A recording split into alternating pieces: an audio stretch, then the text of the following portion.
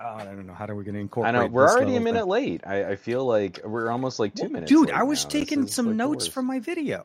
I told you I need to scribble down I my know stuff. you're putting out a follow up to the video that I put out today. Yeah, like I want to continue the conversation, and I want to have a What I good love is closure that for you're old like me. So are those actually your notes for the video? Are those really? it. Yeah, yeah, Okay, like so I've got my notes from the video and all my B-roll shots from the video also oh on a my. paper pad, which is Yeah, hilarious. I can go back like quite a few. Like I've been using this notepad. This is actually, by the way, thanks to the folks over at TCL for This writing us. podcast, This you are podcast not using the sponsored. stylus. You are not No, using the style. Hold on, hold on. no. I don't. Sorry, the other side. Yeah, the other side of the book. Well, We're we using got the the same same book. note. I'm telling you, man. I'm telling you, we're. I think we're officially an old couple. I don't know. Is there? No, Does that? we're doing like the wave. We're thinking off the same brain. Uh-huh. For oh, that's so bad. Not even the worst part about it is, I was sitting down earlier this evening to try to write down my notes for my Sure. talking points and everything for this video, and then I'm like, wait a minute. Then I flipped back a couple of pages because I was like further on. I moved on to a few videos. I already You'd wrote my notes a already week and a half ago, you're scribbling out. and it's Well, like I TK, started. when you write your notes out, that's supposed to help you remember But it's what your notes are. there was a few shots that I was missing, and I think that was my main problem. Is I think Oh, as I fair. was okay. So the last clip that I wanted before I was ready to put out the video for the polys was I wanted to get the on the plane bit. When I first Oh, saw them yeah, at yeah. CES in 2023, the biggest thing that got me excited about them was the transmitter function in them. It wasn't, Yes. like that literally is it's the most geekiest function of all things out of this entire, all like plethora of Maverick, of I everything don't that want it you does. telling me I have a plethora if you don't know what a plethora is. Well, it's a whole lot of a lot. I think not a lot of nothing. It's But it's the ability of turning any airplane seat into a Bluetooth-enabled airplane seat. And I realize that some people may say like airplanes are starting to add Bluetooth. I understand that. By the time we get to that level, But haven't you also seen that like whenever there's like an upgrade in like airplane entertainment, Mhm. I find, especially lately, the last several flights I've had, they have gone bare bones on their seats. Like there's nothing anymore because they assume that you have a phone or a tablet or a laptop or something. I've been on a few flights where there's like nothing. You're right. Yeah, they're like nothing. nah, Yeah. You should have a phone by now. I'm like, what if I don't? Like, well, Do you not all have phones? do you I not have work the for iPhone? Blizzard. The one thing I will say is I'm very happy to have it. I'm glad that you got a chance to put out your video early this week. I mean, not early today, actually. I think your Just video literally went out today. this Yeah. Literally, like This it's afternoon. hot off the presses. If you hadn't had a chance to check it out, obviously after you finish off our show, please make sure to check out the video over at Juan's YouTube channel at Some Gadget Guy. I thought when I first saw the email, I thought it was going Patreon first, and then I thought it was going to go to YouTube. Yeah. But then nope, it's on YouTube on everything. So I was really grateful. The folks at Poly sponsored a video where obviously a lot of this is the overview. I need to charge my case. I've been using them heavy, and I just realized my case is almost dead. It's a lot of the overview on the actual Poly, but one of the things that I kind of wanted to sneak in sideways. I always love using my sponsored videos to like wedge in just another talking point or topic, trying to delineate more. Yeah. What is the difference between a pair of earbuds that I would really value for music reproduction, earbuds that I think are better for fun things like movies.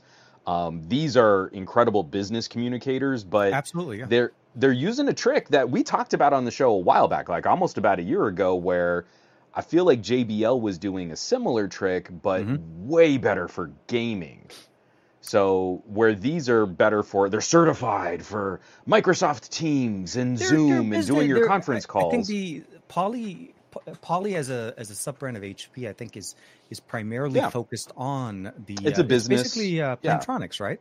It's what Plantronics ended up being turned into after it got merged. The team that was formerly called Plantronics that got sort of absorbed into HP, and I'm sure there were licensing deals on trademarks and stuff like that. But as far as I understand, the core Plantronics group is now Poly. Yeah. So if you loved all those business grade communicators, but that was the big hook of my video was we've got different tools for different jobs, and that is now something that in the true wireless space we can better represent. When true wireless earbuds were either gut rot, cheap garbage, or AirPods, you didn't have a lot of choice in what it was you were trying to do. And now I feel we've got much better options for really high quality lossless, lossless codecs. Oh, absolutely. You've got really, really low latency options that are even better than Bluetooth if you want to use like a little adapter. And what Plantronics is doing is Swiss Army knife will connect you to any compute platform if it has you a could pulse, possibly we'll imagine. To it. that's it should be on the back of that case. Right there you go. Like, if it got a pulse, we can work it. We can make it happen. So, and Farhan's saying, for me, the JBL still wins because it's more for gaming. This is exactly the kind of conversation we should be having now. It's not, these are the best earbuds, because there's no such thing. No. You can go consumer grade and look at some great options from like OnePlus and One More and Soundcore and some really great stuff. If I'm going to sit back and I really want to say what I need is the top best possible audio reproduction in an audiophile fashion, I'm going to go with my iFi and my Odyssey planar magnetic earbuds. That's a ridiculously expensive combo that like MSRP is almost like $2,000. Like I'm not going to put that up against Poly. That's not a fair fight for Poly for what they're trying to claim on their earbuds. And Poly, I obviously, spoiling too much of the video. Poly has a tool like, and when we said the word Plantronics, obviously, if you're familiar with the company, they were generally known for their office tools, office microphones, connected they still are solutions. And Poly is basically what took over. Well, not took over. Poly is essentially the most version that's under HP. The name of the headsets didn't change. Like this is still the Voyager line, which has always been a part of the Plantronics earbud line, are the Voyagers. And so if you had a pair of or Bluetooth headsets back when we all had mono ear Bluetooth communication devices. Oh my God. I remember having Voyager gear from back in the day, flip phones that had I'm just Bluetooth. Happy that we've moved on from that stage of everybody walking around with that really skinny lawn mic that comes down to the mouth with the thing hanging over the ear and the wire going straight down to the pocket. Don't you think it's funny that in a way we've also come full circle where I'm seeing people like using both hands to have a video call while walking around in public, and you're like, we have earbuds that could do that way better, and you'd have both hands. I get so angry if I answer my phone and I don't have a headset on immediately, and I have to hold the phone for any length of time, and it's like, I've got to put this call on hold.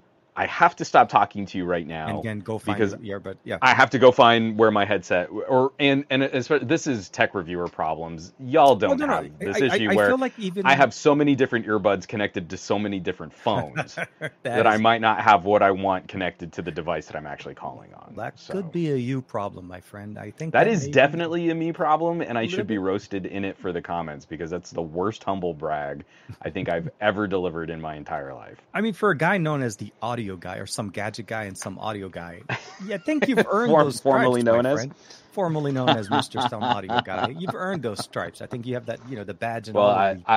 I appreciate it. Hey everybody, I'm not on camera right now, but this is a tech podcast called The Best of Our Week, where two old guys talk about the best tech of our weeks. And I appreciate you kind of kicking off with part of that conversation because the Plantronics video was a fun one to put out this week. Just as I've enjoyed him a little shakeup, right? It's a little bit different. I feel like I'll say that I'm very happy that this product exists. It took a little bit of time for it to come around because I got introduced to it at CES. I saw it in its early infancy. The model that I saw was, everything wasn't working 100%, but then the execution on the product, I feel like for what they promised, delivered. And I think that's what I appreciate.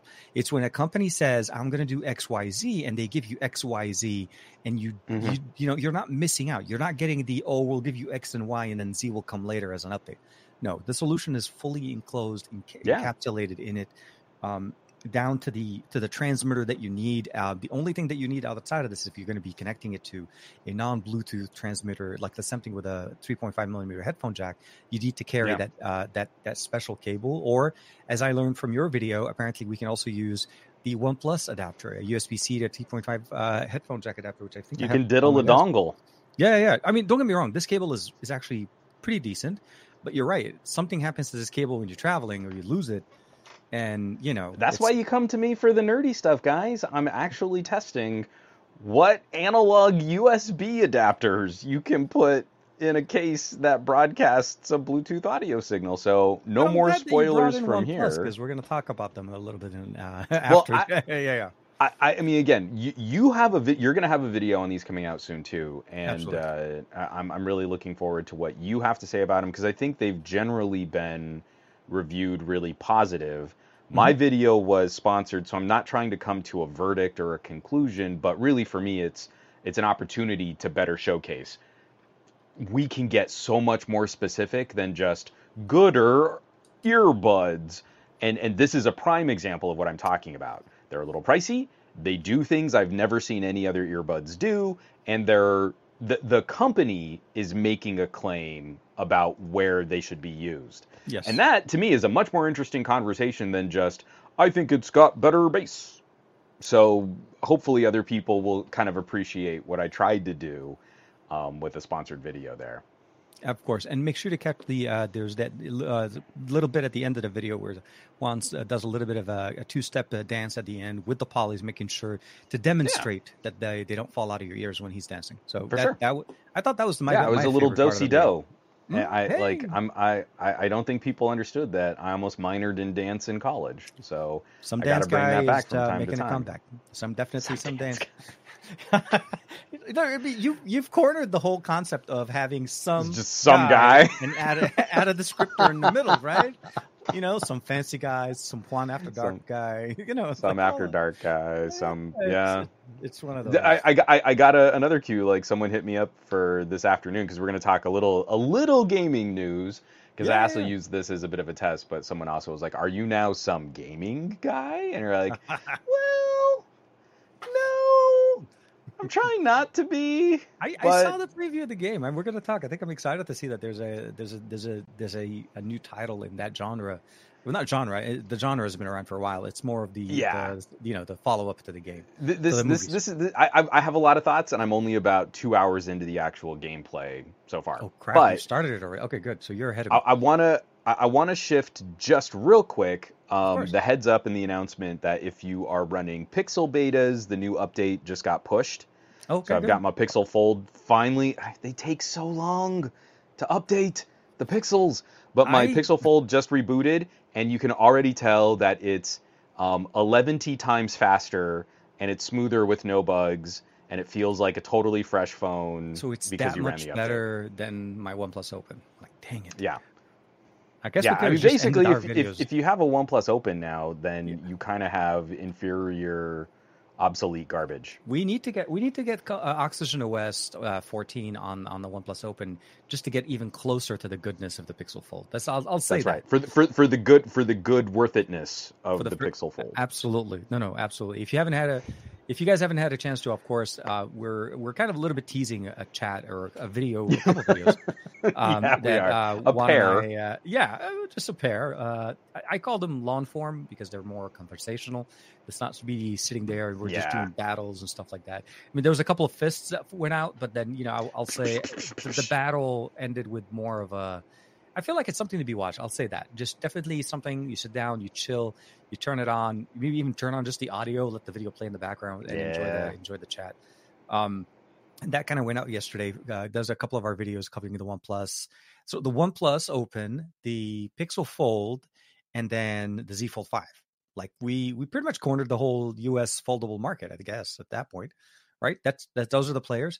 Speaking That's of all of them, yeah. Z Fold 5, actually, I just received One UI 6 on the Z Fold 5, official nice. One UI 6, like finally Android 14. It's about time. Well, they've been running their beta for quite some time. Like I've enjoyed their beta program pretty decent, and the final update was so small that it was just like bug fixes and full version, no more beta. So that's nice. So I'm just waiting for the S23 Ultra to get that, so my wife can get up to that. But otherwise, yeah, no. It's been a little bit busy production wise. I'm back in kind of like a continuous, back in the flow of things. Maybe that's the better way to say it. I'm not trying to make it sound like it's just I went through a little bit of a stint a little bit after the trip. I came back from Singapore, and I'm back on my feet. So I'll say that. So you're back in the New York groove. I'm back in the New York. Okay, I'm not going to keep. Familiar with this. Yeah, it's okay. I'm not singing it well enough for us to get a copyright strike. So good. That's at least one perk. Right, we got to get monetized first. Let's get monetized but first. We've got. That's never gonna happen. We do podcasts on YouTube, and we're not already famous. If we were immensely famous and then we did a podcast on YouTube, then Google would be like, "Here's some monies." But so Pixel Fold, this update, I'm literally it literally rebooted about 10 minutes before we jumped in. So it doesn't look like a massive update for one of these QPR. Was it QPR Beta 2.2? Mm-hmm. I'm not expecting a ton of differences here, but we're also kind of lining up. We should be hearing soon about some small bug fixes and patches coming to the consumer releases for Pixels. Yeah, and I think December, the one in 3 weeks. I mean, I know we're the one in December is going to be a big feature drop. The big one. Yeah, exactly. But I'm kind of curious to see, and I don't know how you feel about this. I don't think there needs to be anything drastic, but I do feel we need to see some of those iterative polish updates on my Pixel 8 Pro. So I'll be curious to see what Google pushes out for November, because we know we've got a feeling December is going to be a bigger meteor feature drop and a larger OTA. So I'll be curious to see what November has in store. Well, the November update should be coming up next week. I think, was it Tuesday next week, right? The first Tuesday of every month. So this month, obviously, that doesn't qualify, but this week, not this month. I think I mean, with the exception of a few minor little hiccups that every once in a while, like for me, if there's one thing that's been kind of getting to me once in a while, extended audio listening on the Pixel 8 Pro. And I'm not talking like 5-10 minutes. I'm talking like 20-30, and maybe beyond. I've had some issues with audio dropping off, and I don't understand why. And I can't specifically pinpoint it to one unit. Like it's not like just one pair of buds. I've had it happen where I'm in it. I go down to the gym. I'm running. I'm doing a whole bunch of things, and then it just stops for whatever reason, and picks up again, and then it goes. I'm like, okay, and it's not like it's in my pocket. It's sitting in front of me. So those little hiccups, I feel like those are just software update they can fix. But other than that, honestly, and I know I said I was supposed to put out a video for it. I even have I have the notes. I have the whole thing. Just need to shoot the video. I'm in that point. You got to stay in that hustle grind set. The second you let off the gas for just a second, you're like, oh, I remember what it was like to just live life. Huh? That's kind of nice. Sometimes we need to recoup from so. Travel, as much fun as it is, takes a lot out of us. And for some reason, at least for me, Asia travel hits me different than European travel. And it's something to do with the time zone shift in going east from where we are than it is to go west. Like going to Europe, I adjust quicker. I come back home. I adjust back quicker to the timeline very nicely. But something about when I go to Asia, and I was in Singapore like maybe not even 5-6 days. It wasn't that long of a trip, but it was enough for me to adjust. Because I was up all day and I had to go to sleep during the night, that when I came back, it took me at least about 5-6 days to get back to in a energy level feeling good enough to get back into normal stuff. So between that and then of course day job and all of that, and then obviously things piling up, so I started producing stuff. So I'll do that. But the Pixel 8 Pro has been doing great. It handled almost everything I've been throwing at it pretty nicely. I'm happy to see some of those refinements. I still feel like we're kind of validating some of our concerns. So I'll be curious to see what software can actually improve and what we're just going to always have to label as a concern to a prospective buyer. Yeah. This is an aspect of owning a Pixel that might be kind of a concern if you live here or you use your devices like this. But that's also kind of one of the reasons why I feel like, we improved the situation on the Pixel 7 Pro significantly over the first several months of updates and patches. And then from Android 13 to Android 14, we saw power management and performance improvements there too. And I kind of feel like Pixel 8 Pro won't be as dramatic, but I'm still hoping we'll see those little polish, those little improvements to stability. This is the first time I really have felt this way with a Pixel, where I don't trust that when I pull the phone out of my pocket and I double tap that power button, I am immediately going to launch the camera in the way that I've always kind of trusted Pixels going back to like the Pixel 4. Okay. And this one has just been a little clumsier at that launch. And I'm getting so finicky deep in the weeds with one, like if it lags in just the wrong way, that feels completely alien to me on a Pixel. Like, that's usually one of those things that I just count on blindly. Yeah. And there have been times, like, one of my daughter's friends, he's 7, and he saw me take a picture of Lex completely blind. And this blew his mind, because his family is all iPhone, all iPad, all Mac. Dad is, like, an Apple guy. And so it was one of those things, you know, like, I'm pulling the phone out of my pocket, double tap volume rocker, and phone goes immediately back in my pocket. And he saw, because he's at waist level to me, he saw that my screen flashed and that, like, my camera took a photo of Lex. Had never witnessed anything like that in his entire young life. That kind of use, I could not pull off during some of our Halloween festivities. There was this Jeep that was covered in all this like fake blood, like it had been smeared by zombie handprints and stuff. Yeah. And the Jeep's driving away, and I have my Pixel 8, and it's out. It's not even like I'm having to do anything with it. I double tap the power button, and I'm waiting, and the camera interface, like the outline of the viewfinder, is up, and then it took another second for it to populate what the cameras were actually seeing as the Jeep drove away, and I couldn't get the shot that I wanted out of it. You lost the shot because of that. Yeah, the quickness of that that's instant something response. Yeah, I totally expect on almost any other phone is occasionally gonna happen, and genuinely, I've had so few moments like that with Pixels. Because usually what happens is I can get into the camera, but then maybe I can only take 1 or 2 photos. Like, this is what you're talking about. You just double press. There's that slight delay. So here it is. Double it. So right now, I think it's because the camera was launched. So that's sorry. The true test. I didn't have the Pixel 8 plugged in. It wasn't like it was charging in my car. So it wasn't like it was at an elevated temperature. Yeah. And it pulled up so that I could see the buttons to toggle the different sensors. The shutter button was up.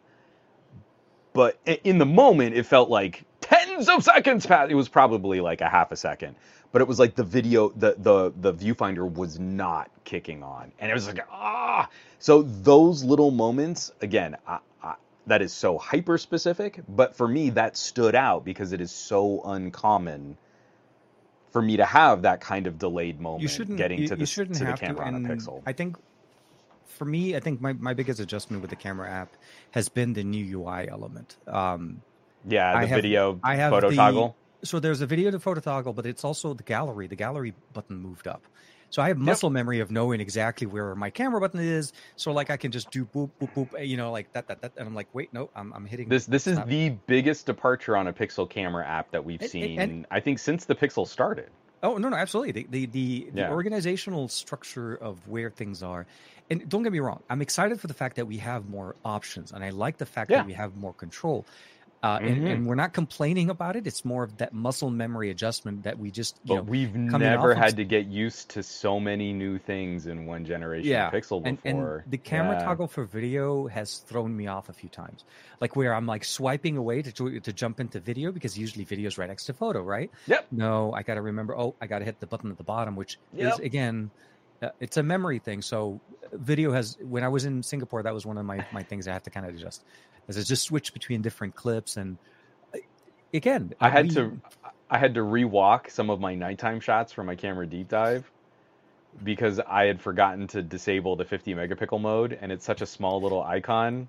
I was like, man, these shots are there's something off. They're not snapping like I'm used to. Oh, that's not That's not what I'm trying to test. Those are 50s, man. Those are 50s. What are you doing? All right, well, I walked a mile. Better backtrack. Redo all those shots. Get the steps in, my friend. I got some extra steps that week. So TK and I, we did a twofer. So on my channel, TK was kind enough to join me to talk about the Galaxy Z Fold 5. Yep. I need everybody to know, the video on my channel is purposely shorter because I cut out most of me talking about how much I don't like Samsung. Okay? I did this for you, the viewer. And TK had some incredibly salient points to bring up in the whole like ecosystem of foldables and some of the philosophy that we're talking about back and forth. I even did praise Samsung for things like marketing. So on my channel, he's talking Z Fold 5. I've spent a little more time with the Pixel Fold than he has. So on his channel, on your channel, I shared some thoughts and again, philosophy and some back and forth. And between those two, I think we've got a pretty solid round robin for North America, looking at OnePlus Open versus Pixel Fold versus Galaxy Z Fold 5. Yeah. So I hope you guys will combine those two. It's about an hour of conversation all combined. It's just about But for us and for as long-winded as we get, I feel like there wasn't a lot of fat in our conversations. Like I feel we were actually surprisingly on point for talking about our different like feelers. Like I even go off on a duo tangent that still is appropriate for talking about the Pixel Fold. The reality, when we start looking at what we have and where we are, and we also kind of start pulling in where some of the inspirations were brought from, it is absolutely an exciting conversation for me because we get to cover the different facets or the different aspects of what makes this device unique, what makes this other device more unique, which one is better, and and the fact of the matter is, the Open, the Fold, and the Fold are. Well, I'll say this. For 2023, this is an absolute fantastic time to be, at least in the U.S. market, because we have 3 foldables that are competing in the same market, available to the same consumers, and that are geared for the North American consumer. And I know we're focusing, we're saying it as if that's the only place in the world that exists. Absolutely not. Obviously, there is outside the rest of the US, world has had like Huawei and Oppo. They've had and Huawei, Xiaomi, and Honor versions of Honor. They have absolutely. We're so behind. Advanced. Yeah, we are very behind when it comes to that. But the reason we are excited for us is because we went from having 4 generations of a foldable to on the 5th version of it. Now we have some competition. So the hopefully is 2024 becomes even more of an exciting year for us. So for everybody, because we need competition to innovate, and I think that's the catalyst for it. Well, the excitement isn't reserved for 2024 because as much as we talk this stuff out, like opening weekend is all we get to talk about this stuff. I mean, Pixel Fold is evolving in a really interesting way, and you discovered something on the OnePlus Open that I'm sure a number of people are going to appreciate. Dude, I was so happy. Happy to discover. It appears to be some sort of thin stick-like implement. It's a mustache. It's got like kind of a flat side and then like a pointy side, and it's really skinny. Like some kind of, I don't know, like mechanical crayon type contraption. It is absolutely a mechanical crayon. How did you know, man? I've been using crayons for quite some time. It's this thing that allows me to basically open up. What just happened there? You touched the stick to your OnePlus Open, and then things happened on the screen. And because ya boy can write. And of course, if Sony likes my pen. Oh, wow. You signed your name in official. A bizarre chicken scratch style handwriting. I told but you did it with the stick. Anymore, man. We talked about this stuff. Okay, so explain what's happening here, because that is not any basic capacitive stylus. No. That absolutely. Is something. So this goes back to day one, literally the day both Juan and I first laid our eyes on and held the OnePlus Open. Yeah. We both noticed a couple of things. Juan noticed that the OnePlus Open features video out, and I noticed that there's a setting there's an option in the settings for something called a stylus, a stylus. Now, explain this magical technology called the stylus. The stylus. It's a magical contraption that allows us to make things out of nothing. No, but where would one have acquired such a stylus, TK? One would have had to have played with a version of this phone, one version earlier. This is the OnePlus. It's not the OnePlus. This is the Oppo N2. This is last year's generation, and this device at launch supported a stylus. That's why the pen is actually the same size as the phone. So when you look at them together, it's adorable. It's absolutely adorable. So Oppo released the phone and released the stylus for it. So there was two versions of it. There's the Oppo Pen and the Oppo Pen 2. But this version on the N2 only worked on the inside display. So Oppo did offer that solution, but Oppo decided to keep it in the market that the N2 was released, which was China. So we never saw this pen come out of China. And when we noticed it, also the fact that this was launched at the same time as the OnePlus, that there was the option there. While I was in Singapore, I was lucky enough to meet a friend during the launch event of the N3 that he brought in his version of this, and he tested it out. So he was able to confirm for me, because prior to that, it would have been just me guessing, right? I would have been like, should I buy the pen? Should I not? He not only confirmed it, he made sure we were talking about it. So long story short, I was able to basically confirm that I needed to buy this pen ASAP, and I needed to get it in my life. So I picked it up, I got it, and lo and behold, man, you take it out of the case, the phone recognizes it, the UI jumps in, you set it up, you use it, and it works on both displays. Nice. That is, for us, it is absolutely fantastic. That's pretty great. And not only that, it also works because it's a Bluetooth connected device. It also works as a shutter control for the camera, for both video and for camera. Now, also, if you want to do like burst modes and stuff like that. I don't want to completely spoil your entire video, because you did put out a few other things. Yeah, there's another few things a little video on this. Is this kind of the final? I don't even. Words are hard, and I'm exhausted, and it's been a long week. Is this the final linchpin? Is this the final barrier? Are we now just kind of looking at Oppo and OnePlus when software features like this are supporting direct hardware implementation, and the build of the OnePlus foldable and the Oppo foldable are almost identical? Well, pretty much. Are we finally to that point where we can stop pretending that they're two separate companies, and I think, like, the development has all kind of funneled into a unified vision for this BBK? At least for the Open N3 conversation, yes. I think this is pretty much.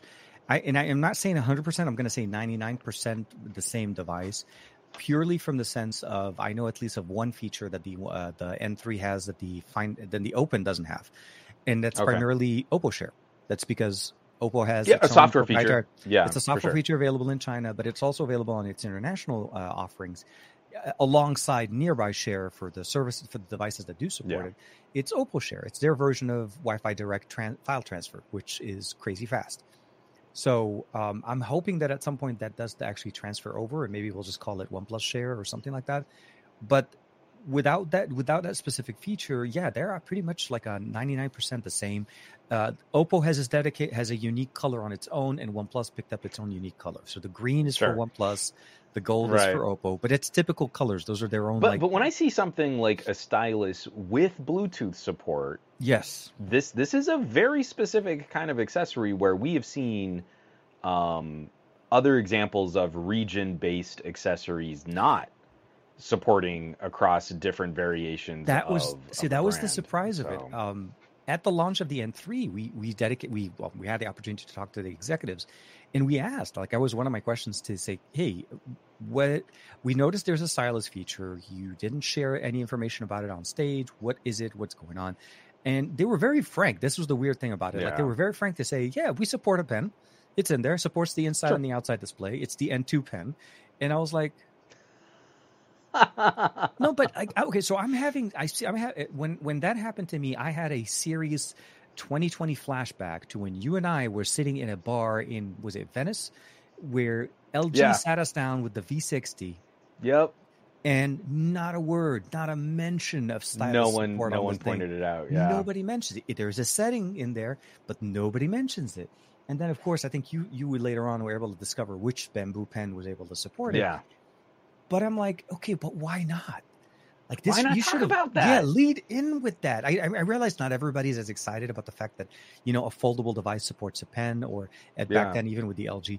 But realistically, is this: if you ever wanted the option and now you know that it exists, you have a path to make things happen with it. That If you would don't influence your purchasing that could behavior. absolutely, Yeah. because if you would have ever said that, well, Samsung has a pen, has the S Pen for it, like absolutely, I think S Pen, don't get me wrong, is still way more advanced than what the Oppo Pen is doing. Yeah. But when we start talking about the fact that you do want precise touch control, you do want the camera shutter release functionality, you want to be able to use the front display, the one that makes perfect sense to take notes on and write with, it's without having to open the phone. Also, surprisingly enough, it's the harder version of the two displays that we have, which is a little bit more forgiving. That's the one thing that I feel like people are not, necessarily seeing it. So, and I know there was a lot of conversations. There was I think some videos posted over on Reddit, and I've had some people even reach out to me asking, it's like, "Hey, I heard you saw, or you can confirm that the device supports S Pen." I was like, "I've heard it, I've seen pictures, I haven't confirmed it myself." So that was the exciting part. I was finally able to put it out, and it seems like people are as excited as I am to see. The Open is even better. I'm stoked, and I'm actually just a little, to kind of piggyback on that last point you were making, I'm a little frustrated that this is something that OnePlus isn't making any noise about. And it's another one of these practical expansion features for a foldable that helps us point to other use cases that someone might be interested in, and that we can't be OnePlus's marketing division. If they're not leading the conversation on it, then it's only going to stay in this little camp of enthusiasts who care to find out about all these other menu settings and all these other accessory options. I'll say this. I have, I mean, and I've heard from friends. I'll say that it's not official. I haven't heard anything from anybody directly, but I'm hearing some conversations that potentially says Oppo will be releasing a global version of this in a month or so. So maybe at the end of the year or beginning of the year. That'd be cool. We will have something. And I think the moment Oppo releases it, OnePlus will have it. So I'm thinking, I don't think we're too far off. Or at least, because I know you had to jump through some extra. I mean, we do business with a couple of importers and stuff, but that always means that we're getting inflated costs over what it would cost to buy in China. No, absolutely.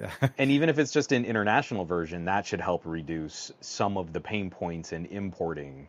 If someone wanted to take something like this, I'm also hoping, though, is once it becomes available globally, or an international version of it, we'll start getting more functions, because I want more options, specifically dedicated options. Like I'd like to be able to get the Notes app on the main display outside as a shortcut on my lock screen. Right now, it doesn't show up as an option. Just show that as an option there, as opposed to the Google Wallet. Maybe I don't want Google Wallet for a certain amount of time. And then, of course, maybe some other functions for launching different applications. You can take screenshots. You could do there's a lot of functions built in. And as it becomes more adopted, that's how you get it. LG and Moto keep getting close, but I don't feel anyone has really brought the same consideration of not just feature set, but customization that Samsung has with S Pen.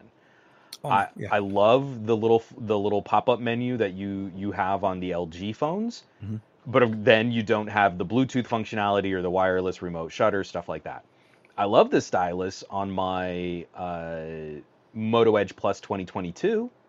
Oh yeah, but they took it away for the 2023. So again, we keep getting so close to a good S Pen competitor, and then we just don't. And so I do not believe for a second that over the entire life cycle of the OnePlus Open are we going to see the same breadth of features for the OnePlus Pen as we do the S Pen. We saw a little glimmer of some potential with the OnePlus tablet. Oh yeah. And if you can expand on just some of that and expand on some of the feature set for the foldable, now we've got a consistent accessory and a consistent experience that no one else is really offering. I mean, someone please correct me if I'm wrong, but we need at least two devices. You've got S Pens on phones and you've got S Pens on tablets. Yep. Lenovo had a pen last year, but outside of their really, really uber cheap phones that just have basic capacitive stick styly, we're not getting the real feature rich stuff. And I can't think of anyone else who's delivering the same consistency across two different styles of product. If OnePlus becomes that company, first of all, how crazy is that for productivity? Absolutely. But that would be a really interesting conversation point to fill a gap in the market for competition. And I think, and the thing about it is, Oppo had this last year, and they're continuing it on the N3. So the hope is that the conversation continues to go forward. We saw the improvement from having it supporting only the inside display to now supporting both inside outside display. It is functional. It is small. I know a few people were asking us, like, how do you carry it? Well, I mean, it comes in its own case, not case, but like its own, I guess like a wireless charging dock that has USB-C and a built-in battery to charge the actual pen. But it's small enough that if you put it in your pants pocket on the back side, like closer to the middle of your side, it actually almost disappears. You never have to worry about it, and it doesn't. It's in an area where it never creases, so it's not an issue. So for me, I've had it in my pocket since I've gotten the pen, and it just does not cause any issues at all. For me. Just works. It just works. And like I said, I'm excited, and I was happy to see that OnePlus was one of the first people to like the tweet that I posted when I posted the video. I was like, yes, now please bring it to us as an accessory, because we need. I love accessories. It felt good, kind of correcting the OnePlus executives on video out, being like, I know more about your phone than you do. It was. Yeah, I know more than you. Well, but the thing is, there are videos out there. This is the weird part about it, right?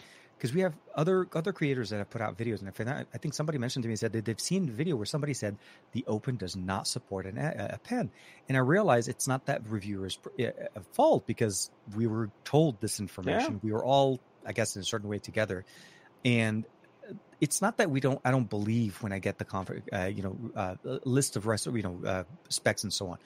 I always love going through the settings, because at the end of the day. There's so many features. Every single device that we get, there's so many things that go into these devices. There was bound to be something that may have been missed. Video out is a big, big win for us having this on a foldable and on a device from OnePlus, because we kind of lost it for the last few generations. Yeah. So all of those things, plus pen, plus lightweight goodness, cameras galore, all of that good stuff. This is one of those things now where. And again, everyone knows my feelings on Samsung, but I remember playing with the Z Fold 4 and not really liking the Z Fold 4 pen experience because of, like, as you're going over the crease, right? There's a feel to that to me kind of got in the way of the functionality of what I love about S Pen, because I was a note guy and I was an active guy. Yep. Those are my two all-time favorite Samsung lines. I mean, you can also add the Rugby, if you remember the old rugged line of Samsung phones. The Rugby Pro was a monster. Yeah, it was great. Sorry, it is me being old and remembering things that were a long time ago. Back in my old days, but yeah.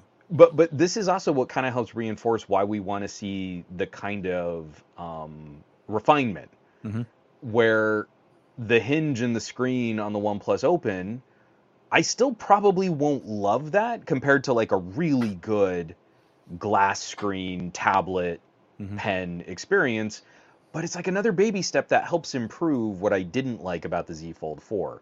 Samsung working on their hinge is another thing that helps us all get a better inner screen pen experience where we work out all these little mechanical bits and stuff, and that is always just a generational iterative kind of design challenge. Can we make it a little bit sleeker? Can we make it a little bit lighter? Can we make the bump between the panels a little less tactile as you're running a pen over those two pieces?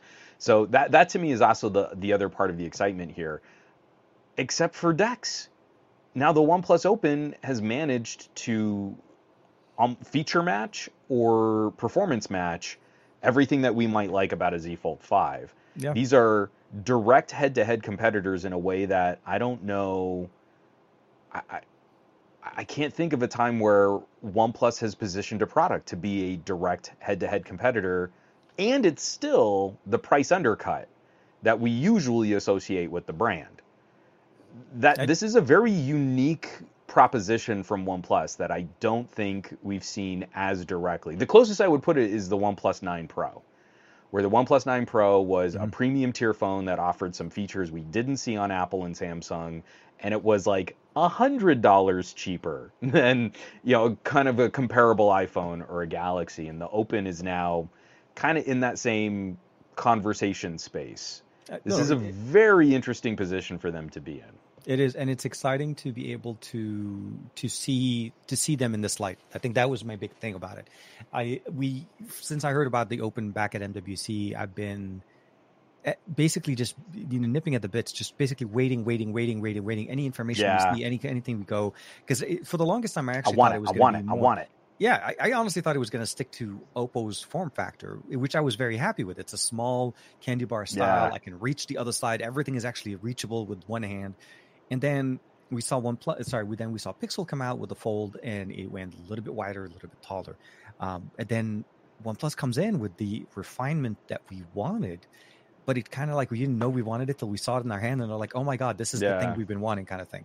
So that's nice. I don't want to hype it up too much for people like me. I mean, just watch the videos that we've put out, see the proof in the pudding kind of a situation. It isn't just about two geeks or two nerds sitting here chatting up a product. It is, but you don't have to take our words for it. Butterfly in the sky. The more you know. I can fly twice as high. It is one of those situations where I feel like it's good for us as a user base. It's great for us for experience. I will still champion the conversation with OnePlus to try to get these little maybe road shows. Go around, man. Set up a little 1-2 team, whatever. From now till the end of the year, have them go to Best Buys. Just do, regions, maybe specific key areas, like Dallas, New York, LA. I'm not trying to compromise our integrity or our reputations as being consistent reviewers, but OnePlus, if you want to hire us just to drive around in a van and go to malls and set up a little pop-up kiosk and talk to people about your phone, I'm sure we could work out some rates on making that happen. I don't know if you guys remember the crew from GP I can Review, definitely write up something right here. If you could just scribble down some notes, that'd be great. Exactly. Thanks. You said I'm really bad at I have a paper notepad over here, which is very similar to your paper notepad. But the guys over at Petapixel now, you want us to just talk about your phone or something? I'm sure you could probably do something like that. We could do it. But I think it's more about just getting that perspective out there from where you go to a Best Buy, you're going to see a Pixel Fold, you're going to see a OnePlus Fold. Yeah. Sorry, not the the Pixel Fold and the Z Fold. The Z Fold. And we want to get that conversation saying, hey, there's another player in the market, and let's just see how things go. But I think at this point where we are, the exciting part about this is it's there, it's out, it's open sales now, so people can pick it up if they want to check it out. The pen, I hope the rumors I'm hearing do come true, which means probably by the end of the year, maybe early next year, we should be able to pick up our own. If you want to be able to, or at least just hear some kind of announcement on something about it, at least bring it in. And it's nice. It's nice. I mean, and it works great. The Poly, actually, that's the second device I had connected to the Poly. Nice. Because that was mine too. It was a Pixel 8 Pro and OnePlus Open. Dude, it was good times. You got to stop doing this, man. I know this is not okay. We're just we between the two of us, we are one functional adult human male. I know, but this is crazy now. I mean, I always thought if you hang out with somebody long enough, but we don't really hang out as often, but we talk a lot, and maybe that's all you need to get that mind melt kind of the wavelength. Yeah, just be on the same level. We have two comments here that I want to read off, but first, sure. I know this is in jest, but do you think that this could actually maybe be a part of this conversation? JGJ says, does anyone think Samsung is sending cease and desist letters to smaller S Pen competition to scare them off? Every single time we've seen someone do the Bluetooth connected additional functionality side menu Android thing, we see them back off at some point. Do you think they're actually, I mean, I am 90% sure JGJ is throwing this up in jest, but do you think that there's a there? I don't think Samsung, no. I personally don't think it's, so I'll say it from this perspective. Samsung's development of the S Pen has gone through many, many iterations. What we have today in the S Pen module that we have on the back of the Z Fold 5, in the either slim S Pen or the standard size S Pen, is still light years ahead of where this solution is, or what some of the other options that we've seen. I don't think Samsung jumps in and says cease and desist, because they don't own the Bluetooth protocol. They don't own S Pens, and they're Oppo and most companies that have released them never ever called them S Pens. They're called pen. They'll call it stylus, or pencil if you want to go Apple style. I think what's been happening more so is that companies typically try to experiment. And they try different things. And if they don't see the adoption level that they were expecting at the time when they release it, and I honestly think that's what probably happens. It's more so than the situation we have. The reason we have it on the OnePlus Open right now is absolutely, unequivocally, because of Oppo. It's because Oppo designed this last year. Oppo apparently sells these in China, and kept it on to the new phone, which is it was a way for them to reduce manufacturing costs by not having multiple versions. Exactly. Of the same. Why have to reinvent the wheel when the wheel already runs? So when they brought that over, and because OnePlus Oxygen and ColorOS share the same code, Oxygen OS is built on top of ColorOS. So with the exception of the Oppo share function, we carry everything over. So it is less work for OnePlus to try to remove a feature than to add it later. So at the end of the day, what we have right now is a byproduct of that, synergy that we're getting between the two. I don't think obviously Oppo continued it 2 years in a row. They brought in more functionality. I feel like this is going to continue, but it is going to come down to, again, adoption. If people don't buy the pen when they're buying the Fold, the company may think, hey, this may not be as important as we thought it was, so let's just move on. Where Samsung is kind of continuing we're just going to give S Pen to everything, right? Because the Fold didn't originally have an S Pen, and it picked it up after the S series picked it up. I think it was the S22 before they became the Note. So it is Samsung's way of permeating the S series, the S Pen functionality over to other things. It's never been 100% like the Note, but obviously, I don't. So to answer the question very kind of concisely, I don't think it is a cease and desist. I think it's purely based on demand, and companies have to basically, figure out. JGJ even popped back up and said, "Yeah, I absolutely was jesting." I have so much ire for Samsung corporate that I wouldn't be surprised if someone said that menu that pops out when you push the button looks too much like our menu. Have the lawyers draft up a release on the functionality of their pen.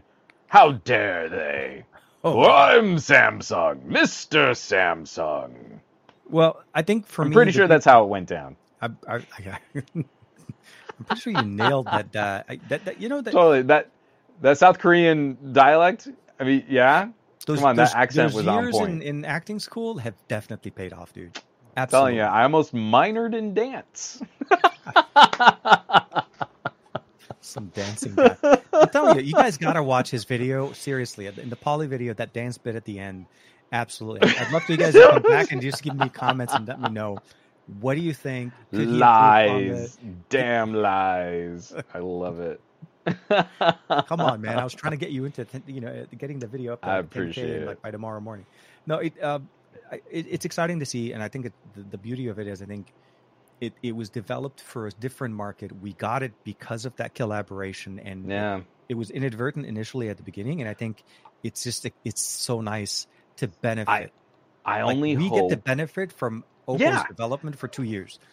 I only hope that this maybe encourages some of these Chinese brands to stop making so many different, unique regional flavors. Yeah. Cut back your production costs, cut back your development costs. Obviously, some of these things still need to go through the local regional equivalents of our FCC.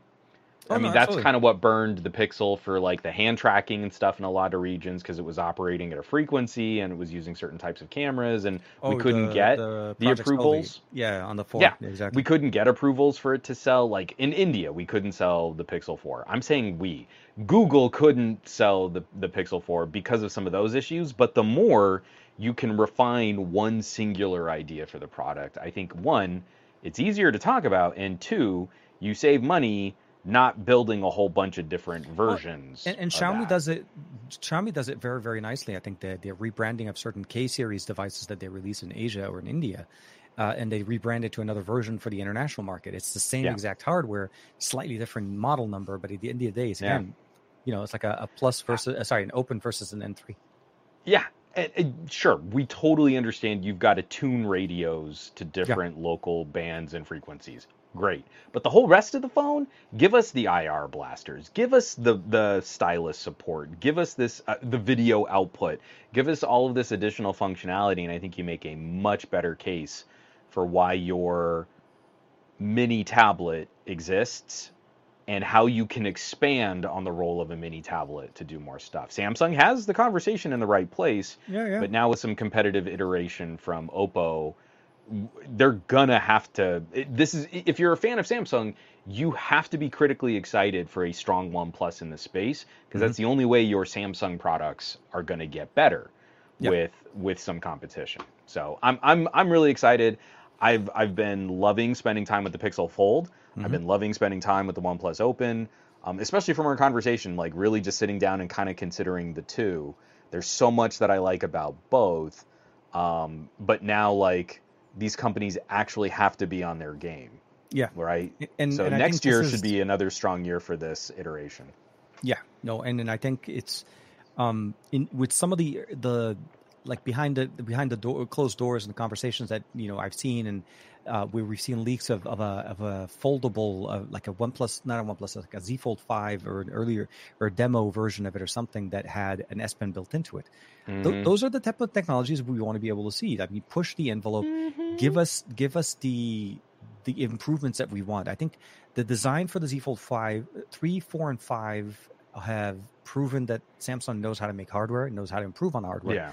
I think it's what we just need to start seeing is new form factors and maybe slightly different variations on what we've lived with, because I think the demand for a wider version of the phone, Samsung's got to show us that they can take a risk. Exactly. Yeah. Like give us an S22, an S22, just like a plus version of the S22. Don't give me the S23 Ultra. I mean, I'm not saying don't botch your product line, because obviously you need to make sure you're not.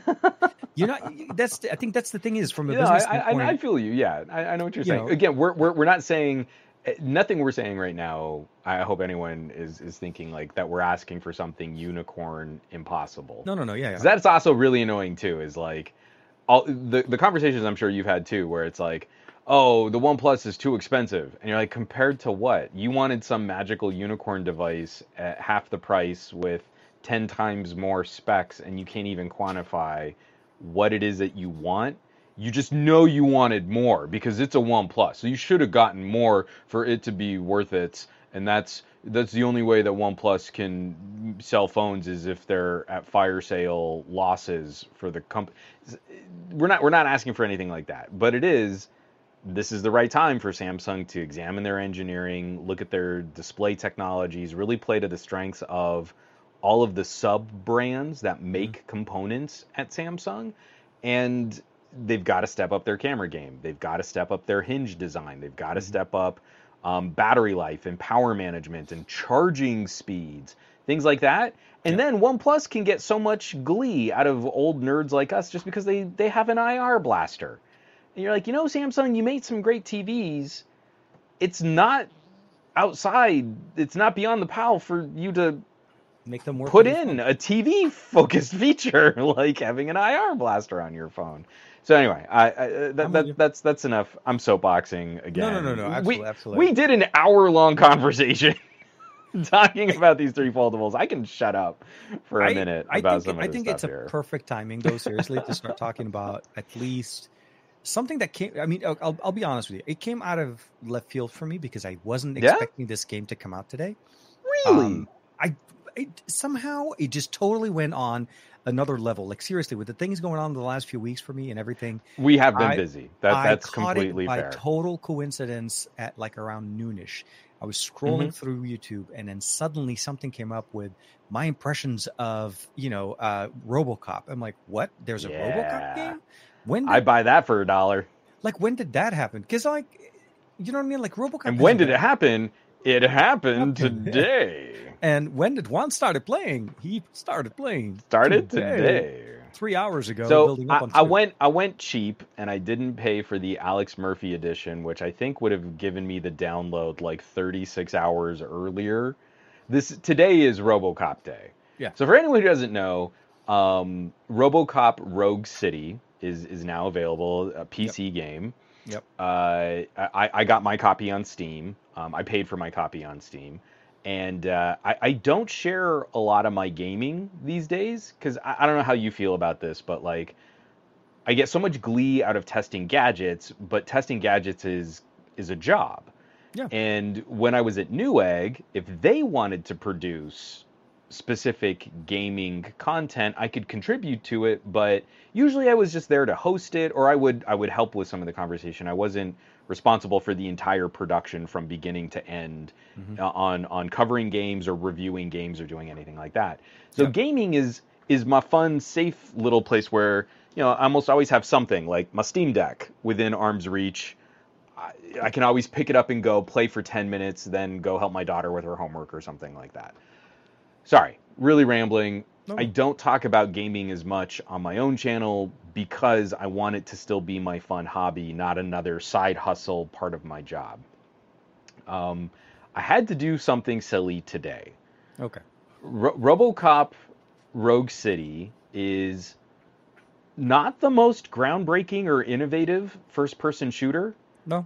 But it is so lovingly created in the cinematic retro-futuristic world of 1980s RoboCop that if you have any fondness for the first two movies, I think you'll really appreciate the production design, the character modeling, the feel and the look of the world. And I think you'll walk away from the, you know, you stomp around as slow-moving RoboCop and you shoot bad guys. That's not going to blow you away in terms of first-person shooter mechanics, but it looks and feels like what you would think RoboCop game would have looked like. Game should feel like. Outside of the 80s version of the RoboCop games that we got to play with, the 2D versions of those, yeah. And that's what I kind of love is if you remember, like, the Terminator arcade game. You remember that you had the guns and you would shoot, and you know you have to shoot Terminators and stuff. There's a bit of that arcadey feel to RoboCop, to Rogue City, where RoboCop's like targeting computer zones in on someone, and it looks just like the terrible line vector animations from the original RoboCop movie. Like this looked so futuristic in an age where fighter jets were just starting to show people what a heads-up display could look like. And here's RoboCop with like subject targeting awareness, and that's how he aims his gun and stuff. And but it's subject analysis and scanning and exactly. No. Yeah, we besmirched that later on, and that's why we still don't have like a heads-up display today. But I'm hoping that Ray Neo X2 comes in soon. But the whole feel of that has a little of that Terminator arcade game kind of feel. So you're stomping around as RoboCop, and you're aiming your gun around, and you're shooting the bad guys. But there's a feeling of that kind of feels a little like the old arcade shooters. Yeah. But then you're also in a first-person shooter with much more modern mechanics and health and like armor healing, and you've got a skill tree so you can upgrade components on RoboCop as the game kind of evolves. You can make him more persuasive when you're interrogating people, or you can you can make him more defensive. You can make him more of a tank. You can make him more offensive. You can turn him into a glass cannon.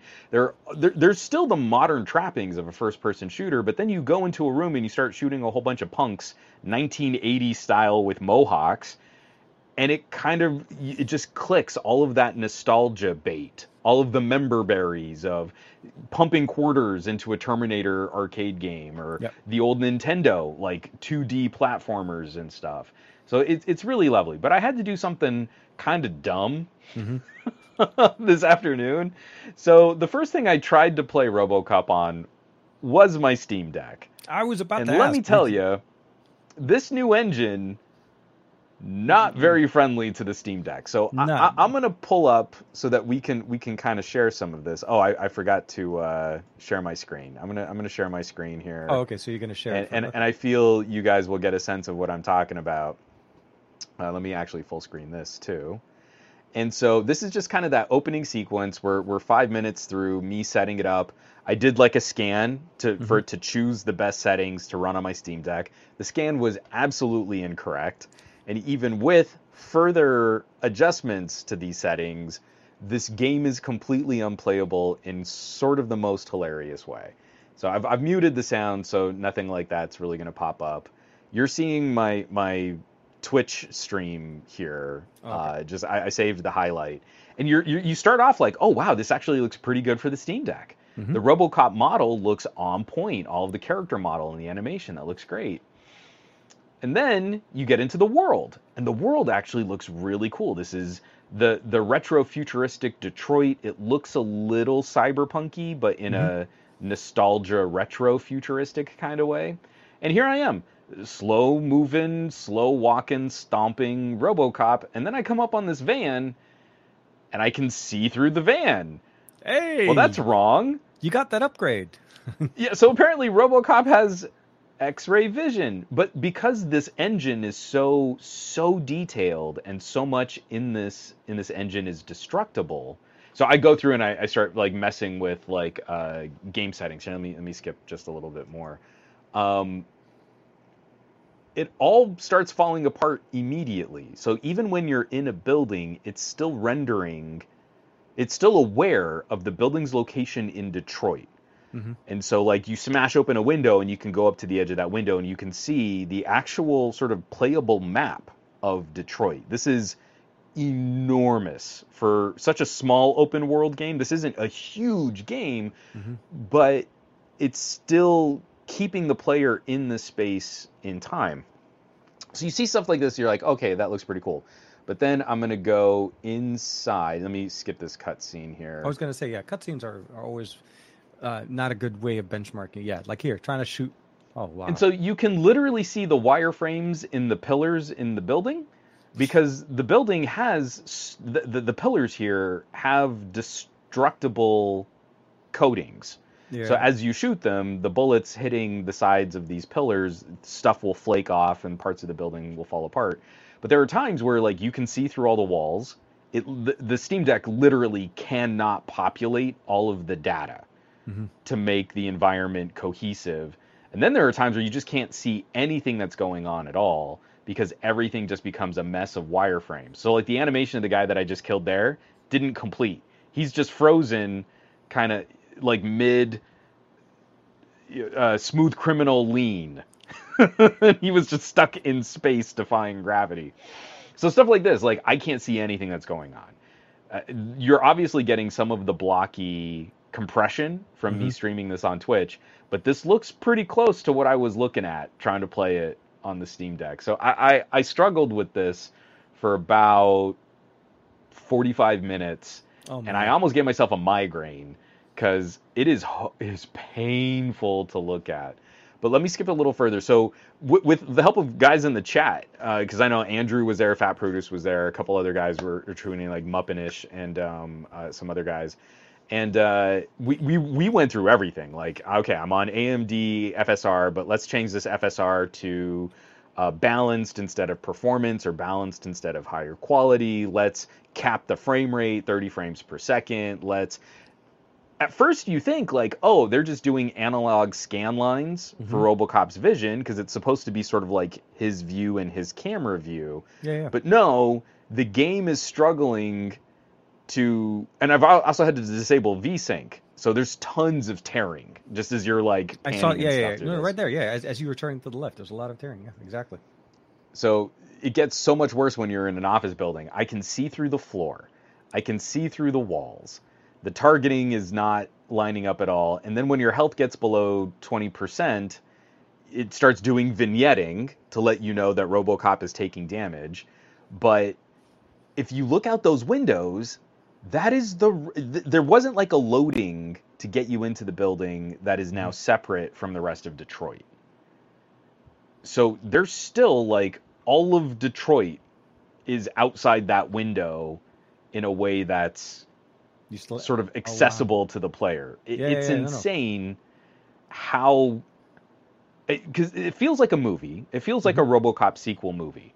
No, but it's also a big video game that you will go and explore, and you'll have little side quests and little extra missions and stuff like that. It really is an incredible labor of love. That's to kind of capture system failure. Yeah. Yeah. I died a bunch of times. I'm taking damage from people I cannot see. They're blending into the environment. They're falling through walls and floors. Like, it's so bad on the Steam Deck. It's real bad. How did it run on your Threadripper? Or did you install it? So 2080 Ti, and I did 2080 Ti on my 1440p ultra wide, and it really had no issues keeping up 60 frames per second. I capped it at 60. I really wasn't trying to like tax my system, and I felt like that's better than it's playing on current consoles, especially connected to a 1440p ultra wide. Like, it's running really well. My GPU fan was kicking on like a jet engine. But yeah, it did fine, and especially because I only have access to like the very first generation of DLSS, so it's not even like I get the fancy up-res capabilities. It's got some kludgy bits that definitely need a patch, but it feels like a part of the RoboCop series. Legit. So essentially, it hit the spot for that nostalgia bit.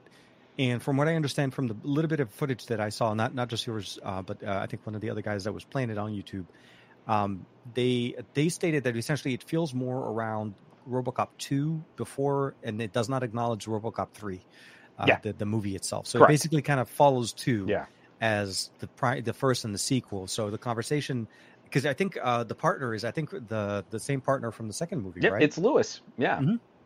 So yeah, it absolutely is the sort of spiritual successor. See the whole box. That is actually you see through it, like, and again, all of this right there. It looks like RoboCop's helmet is glitching. It almost kind of adds to the gameplay, but it makes the game completely unplayable. The storyline, though. I like the concept for it. It's. I mean, it's not Call of Duty. You're not like mad dashing, flying, and straight into the ground and shooting up. But it feels to what RoboCop was from when you remember the game. And if you ever were going to be RoboCop in that first-person view kind of experience, it's a great FPS. Definitely very nice first-person shooter. The mechanics are pretty solid. It almost feels like a first-person shooter sequence on rails. Okay. Because RoboCop, even when you use like sort of the run mode, RoboCop's run speed is similar to most other first-person shooters, or especially competitive shooters, your walking speed. So he's not fast. No. And so because of the way that he kind of stomps and floats from room to room, there's no duck, there's no cover mechanic. You walk in and tank damage. That's RoboCop, and that's a part of this game. It almost feels like an on-the-rails arcade shooter. Yep. You know, like that Jurassic Park game where you're supposed to be in the Jeep, but you're shooting guns at dinosaurs and stuff, and the game just drives you around, and you aim and shoot the dinosaurs on the screen. Yep. It kind of feels a little like that, only you are sort of driving this slow-moving tank, and then you're also aiming like the tank's turret. It almost feels like a tank defense kind of, or a tank zone, battle tank or something like that. Yeah, and I noticed in the first run that you were going with it, so you do run out of ammo. It's not this unlimited the way we see RoboCop in the RoboCop gun is unlimited, but you reload. So you can see in the bottom right-hand corner, it's unlimited ammo, and the clip is 50 rounds, which is hilarious for a fully automatic, or I guess it's a burst automatic pistol.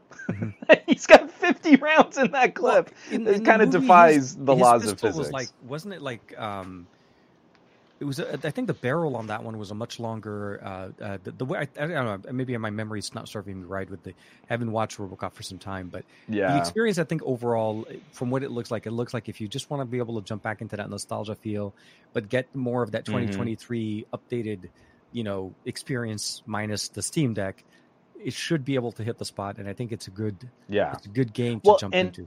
And I don't think it would take much to play this well. So especially for PC gamers, I think we might actually be ahead of some of the consoles.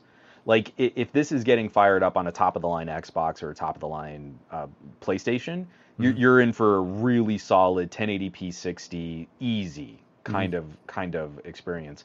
But for us PC gamers, I'm on a 2080 Ti.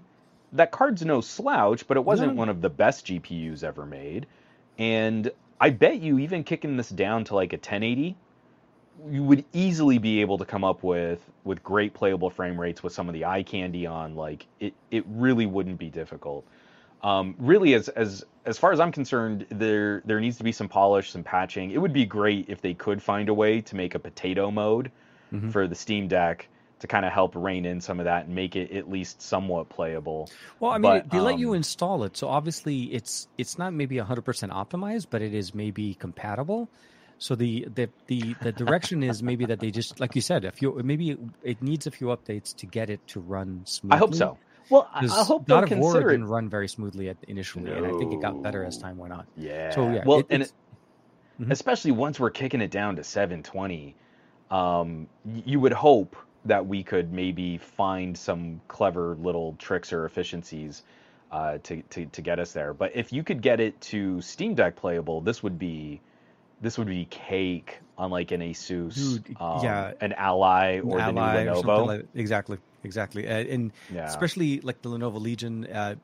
It's exactly. I think because it's not an online game experience, you can enjoy this. This is what I love about why I'm thinking that it should be on something like a Steam Deck, a portable system, because it is an offline type of game. You could play this, enjoy it, and not have to worry about being connected to the internet on let's say a 10-hour flight or whatever, 8-hour flight, 5-hour flight to the East Coast or something. Be so good. Those are the solutions we always we beg to have. And you marry that with, let's say, maybe a pair of Roku glasses or X-Reels or something like that on the flight. Like, man, come on. How kick-ass would that be to just kind of like geek out on a RoboCop game in the middle of flight where everybody's like, what is this guy having fun with? You know what I mean? Like, it's that type of experience. It's exciting. I'm excited for it. I'm happy that it exists. Probably will pick it up for this weekend once I'm able to get through tomorrow with some of the video that I need to shoot. And get some of my content scheduled for next week, because the time that I took a little bit off piled up some work. So I am behind the backlog, but I am happy to be able to chip at it one piece at a time. I'll say that. So without any system. I'm only like, so I made it through the first hostage situation, and it kicks off an entire storyline of RoboCop and Murphy is trying to struggle with his humanity, and first of all, treat yourself to the double feature of RoboCop 1 and 2. Absolutely. Please ignore that terrible like PG-13 version of RoboCop that is RoboCop 3 ever existed. And then the RoboCop TV show just got even weirder, because RoboCop's story is one where we're supposed to be satirizing hyper-violence in movies, but then it kind of leans into hyper-violence in movies as entertainment. So it's a weird meta loop where there are movies that I think we can look to. RoboCop is one of those movies where the point of the movie was to satirize violence and entertainment, but then they ended up making an entertainingly violent movie. And RoboCop 2 is even though it's a different director, it's cut from a very similar cloth in sort of continuing that same story. This feels like it headlong takes us directly into that next stage of Murphy's story. So you might be able to skip RoboCop 2, but you at least need to watch RoboCop 1 to kind of get a sense of what the man versus machine story is supposed to be. The challenge that Murphy's having with himself. Exactly. I mean, like, one of the first, I'm not spoiling anything here, but one of the first in that first mission that you go to rescue these hostages, and it's sort of the training mission just to get you sort of used to the game mechanics. There's a moment where RoboCop gets rattled and he starts hallucinating a conversation he had with his wife. The flashbacks. And you're like, yeah, the flashbacks. And again, it's cut so well. It's like pulled directly out of the first RoboCop movie. And again, without that kind of context, those little moments, I don't think land quite as well. If you don't know, but the story is why you play this game, because I already kind of feel like the clearing of bad guys got kind of rote in that first intro mission. Mm-hmm. You walk into building, tank damage, kill bad guys. Occasionally you have to stop in a closet and repair yourself, rinse, repeat. That play loop, I think if you're used to a more dynamic, like for example, at the same time, a lot of people in our circle of family and friends are playing Spider-Man 2, right? On the PlayStation 5. Yep. That is a much more dynamic exploration of a city kind of game. You're introducing characters that are beloved to the franchise. You're playing with Venom. You're doing exactly right. You're holding it up right there. So RoboCop. One of the reasons why I did not catch on with the RoboCop. Yeah. No, that's also another reason why I really haven't tried to do like game reviews, is because there's just too many of them. But it and as you said it yourself, I think you kind of hit the nail right there, right on the top of the head. Right, it's very much a It's our way of unwinding. It's our way of relaxing. Yeah. Like everybody knows I like Call of Duty, but I don't post videos of me playing Call of Duty because it's not that's not what I do. I want to get in, get a few matches in, get my things done, shut it down, and move on. And it serves its purpose for what it does. And these type of games, I definitely hit that feeling. Spider-Man open world, absolutely much bigger open world, and the fact that we have both Miles and Peter playing the game, just going through the sheer mechanics in there and the improvements that we've seen, it is absolutely fun. It's nice, and I definitely, like I said, the RoboCop for me it'll be one of my next games, especially as I think in the next few, in the next couple of months or so, we have a few trips going on. I definitely want to have something. I'm hoping by then we'll have optimized version on the Steam I hope Deck. So. I don't know, because again, we're talking about new game engines. Yeah. And this is one of the areas where our portables probably didn't take that into consideration. I realized I was just on the system failure screen, so I'll harass you with some of the terrible visuals that I was looking at. We'll just get that playing again. We have people jumping in. There's like, hey, what's up with the system failure? Like, yep, nope, we weren't booting. Yeah, I know, right? Our podcast, total system failure. But I don't believe. I'm going to put this out here as like my early prediction. Sure. This is a game where I don't know if it were maybe like 5 years ago, maybe 8 years ago, it might have been in contention for a Game of the Year nomination, and I wouldn't have been upset if it didn't win. This year, it feels like almost every major release is a contender for Game of the Year. Spider-Man 2, absolutely. A prime contender for a Game of the Year type game.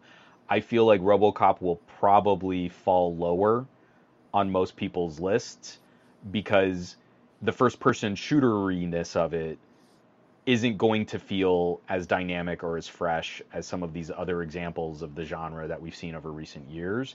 Mm-hmm. But this is such good nostalgia bait for guys our age and for action movie aficionados, people who love this type of storyline. And the story unfolds in that way that I think a lot of people will appreciate. So that's kind of my early prediction. We probably won't be seeing RoboCop win a bunch of awards, but the character models are all on point. Lewis looks like Lewis. Peter Weller is the voice of RoboCop. Mm-hmm. So he's back. I mean, RoboCop sounds like RoboCop. The character model for the head of OCP and the police chief in the Detroit police station, they're modeled after the actors who portrayed those characters in the movie. There's just so much of that attention to detail. You're going to have a good time with this, even if the game itself isn't the most exciting new entry into first-person shooters. No, I think that's the biggest thing about it. Like I said, this is more of a nostalgia hit, and you're pretty much going to go into it with that being part of the conversation. I don't think you would stumble on RoboCop thinking, okay, I don't know anything about this. Let's try to play it. Like, should I pick this up? Should I play it? Or should I just go pick up, Call of Duty or pick up, Fortnite or whatever? I think the experience itself, it's like kind of like saying an Xperia. You don't stumble on an Xperia. No. You seek an Xperia. You seek this out with a little purpose. I hope that this game maybe like, what is this weird retro futuristic 1980s world with machine guns all over the place and cyborg guys? I guess I gotta watch this movie. I hope that this game actually brings some younger people to checking out how crazy and madcap and zany that movie is. But I'm telling you, I haven't made it that far yet. I know I'm going to giggle and titter like a little school child when I finally get to fight an Ed 209. I'm gonna be like doing little giddy dance as soon as I see that. It's one of my all-time favorite movie robot designs is Ed 209. I even used to have like the concept design shirt with the logo of the company, like Ed 209's like official like. So anyway, dude, that's I'm gonna be very much looking forward to what some of the other like little Easter egg and movie references are going to be. We're going to make sure to check back with this one next week on a follow-up episode. I'll let you know how much further I've made it through Detroit. If not, I'll definitely be listening in on Monday on the SGGQA. If you guys haven't checked it out yet, make sure to check out the SGGQA on Monday over on. Actually, it's on this channel as well as Twitch. Yeah, I'm so used to saying over on Wands, but it is essentially the same. The home of the SGGQA is the same home as our channel here, and I just realized my camera is tilting backward as I'm not shrinking the camera. I've done a little bit of remodeling in my office where I took out my tripod and I'm now setting up my camera on an articulating arm. But I feel like I may need to put some support on it because the way that the camera is tilting it. So as the night goes on, if you start looking up my nose, it's not because of me. It's just, Well, let's start bringing this in for a landing before your camera absolutely. Just totally flops over. I had that happen to me on this one here once too, and I think it messed up one of my lens filters. What do you have coming up? Are you putting anything out tomorrow or over the weekend? So tomorrow I have a video that I've been working on, and I've gone back and forth a couple of times. It's something that I'm actually kind of excited for. I'm hoping it people pick up on it as well. It's a smart vacuum. I know it may not sound as the most exciting thing, but It's one of those things that you really don't realize you kind of need till you get it. And then when you try it, you're like, crap, this thing does actually the job I wanted it to do. So this is an Ecovacs Dbot T20 Omni one that I got, and it was a nice surprise. Definitely a lot of good features, a lot of cool features built into it over some of the other ones I've seen before. So that's the video for tomorrow morning. And then I think that's probably kind of round up my week. I'm going to try to get my video for the poly done. And then I got to get that approved. And, before I can post that, hopefully maybe Sunday or Monday on that one, probably Monday. And then start rounding up my Pixel video. I start kind of finishing that conversation and start working also on some cool Anker cameras, or sorry, not Anker, but like Eufy cameras that I got that have very nice some like dual camera with 4K. I'm like, ooh, what? That looks fancy. That looked like my little fancy boy, like, my little bot right there. I was like, hey, Ava. Very, very nice. Very cool cameras. Very dual cameras. It look kind of like dual eyes, but essentially it's two cameras. So I got to start working on those hopefully for next week, and just rounding up some new features, and we'll see what we get with, as you said, the Pixel update on Tuesday. I think that's pretty much how it's going to be on my side. How's it going on your side? I'm hoping it'll be out tomorrow, but it might end up going early access on Patreon. I got to reach. We talked about it a little last week. Oh, yeah. I'm finally wrapping up the little Whizbox G from Ace PC. I am very happy with this price to performance. It is real nice, and some of the architectural improvements that we've seen from inexpensive mini PCs around this price last year to this year, there's been an explosion of competition with Intel 13th gen finally coming out, and now this is Ryzen 7 7735HS. Oh yeah. And it was 2 years ago that I did a Geekom video where I was like, okay, well, if you're mostly doing 720p gaming and older AAA titles and some arcadey games, these little mini PCs can kind of do some of that. And now with a Radeon 680M, it's so much better. And when you do things like edit video in DaVinci Resolve, it's so much better. And when you compare the price to performance against something like a used Mac Mini with an M2 processor in it, it is so much ridiculously competitive. I mean, it is really impressive. So I have the video shot. I'm not sure if I'll have all of the editing and stuff because I got to shoot some B-roll and get a few more game clips and some gameplay for there too. But I'm hoping I can have that out either publicly or at least on the Patreon tomorrow.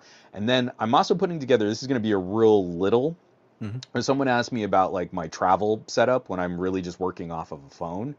So I'm going to put together just a little primer on Bluetooth keyboard, Bluetooth mouse, smartphone with a desktop mode, probably a Motorola, and some of these new XR glasses just to say, I go through airline security now and I don't have to take anything out of my bag. Yeah. Right? But I still have a fully functional work platform that I can do stuff with. So that'll also be a follow-up that's I'll probably shoot over the weekend and hopefully have out next week. Sounds like a good deal. Good plan. Sorry about that one.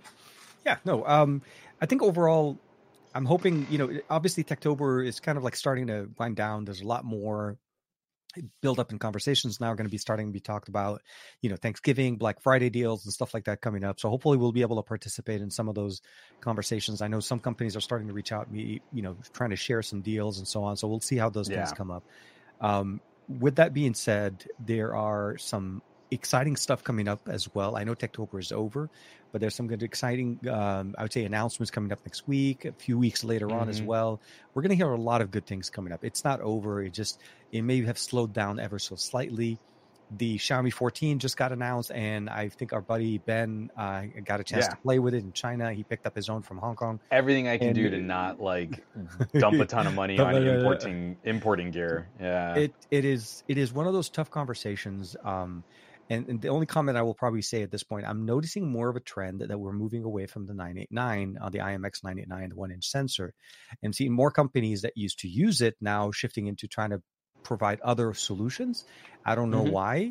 I want to see more 989s. There is something about that sensor that just does or hits different. So the goal is, Ben's been proving it with the 14, with Xiaomi. There's more conversations coming around. Obviously, MediaTek was teasing up, saying some new changes are coming up. I think they tweeted about it. Oh, that's right.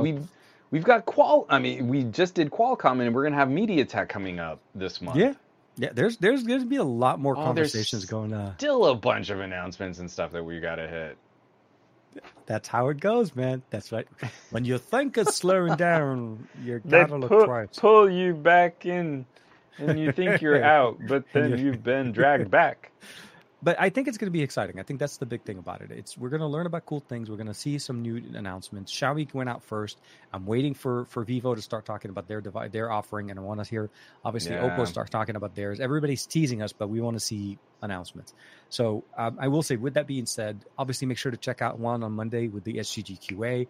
Come back to us again next week on Thursday for the best of our week. We'll be able to recap all of that and bring more conversations. And who knows, maybe Juan and I will do a session of playing RoboCop together. We'll have to see how things kind of go. But I want to say thanks to everybody for hanging out with us on this beautiful Thursday, the first Thursday of November. Can't believe it's November 2023. We'll be back, and we're with more and more cool and fun things to talk about. Hope you guys have a great week. We'll see you next week.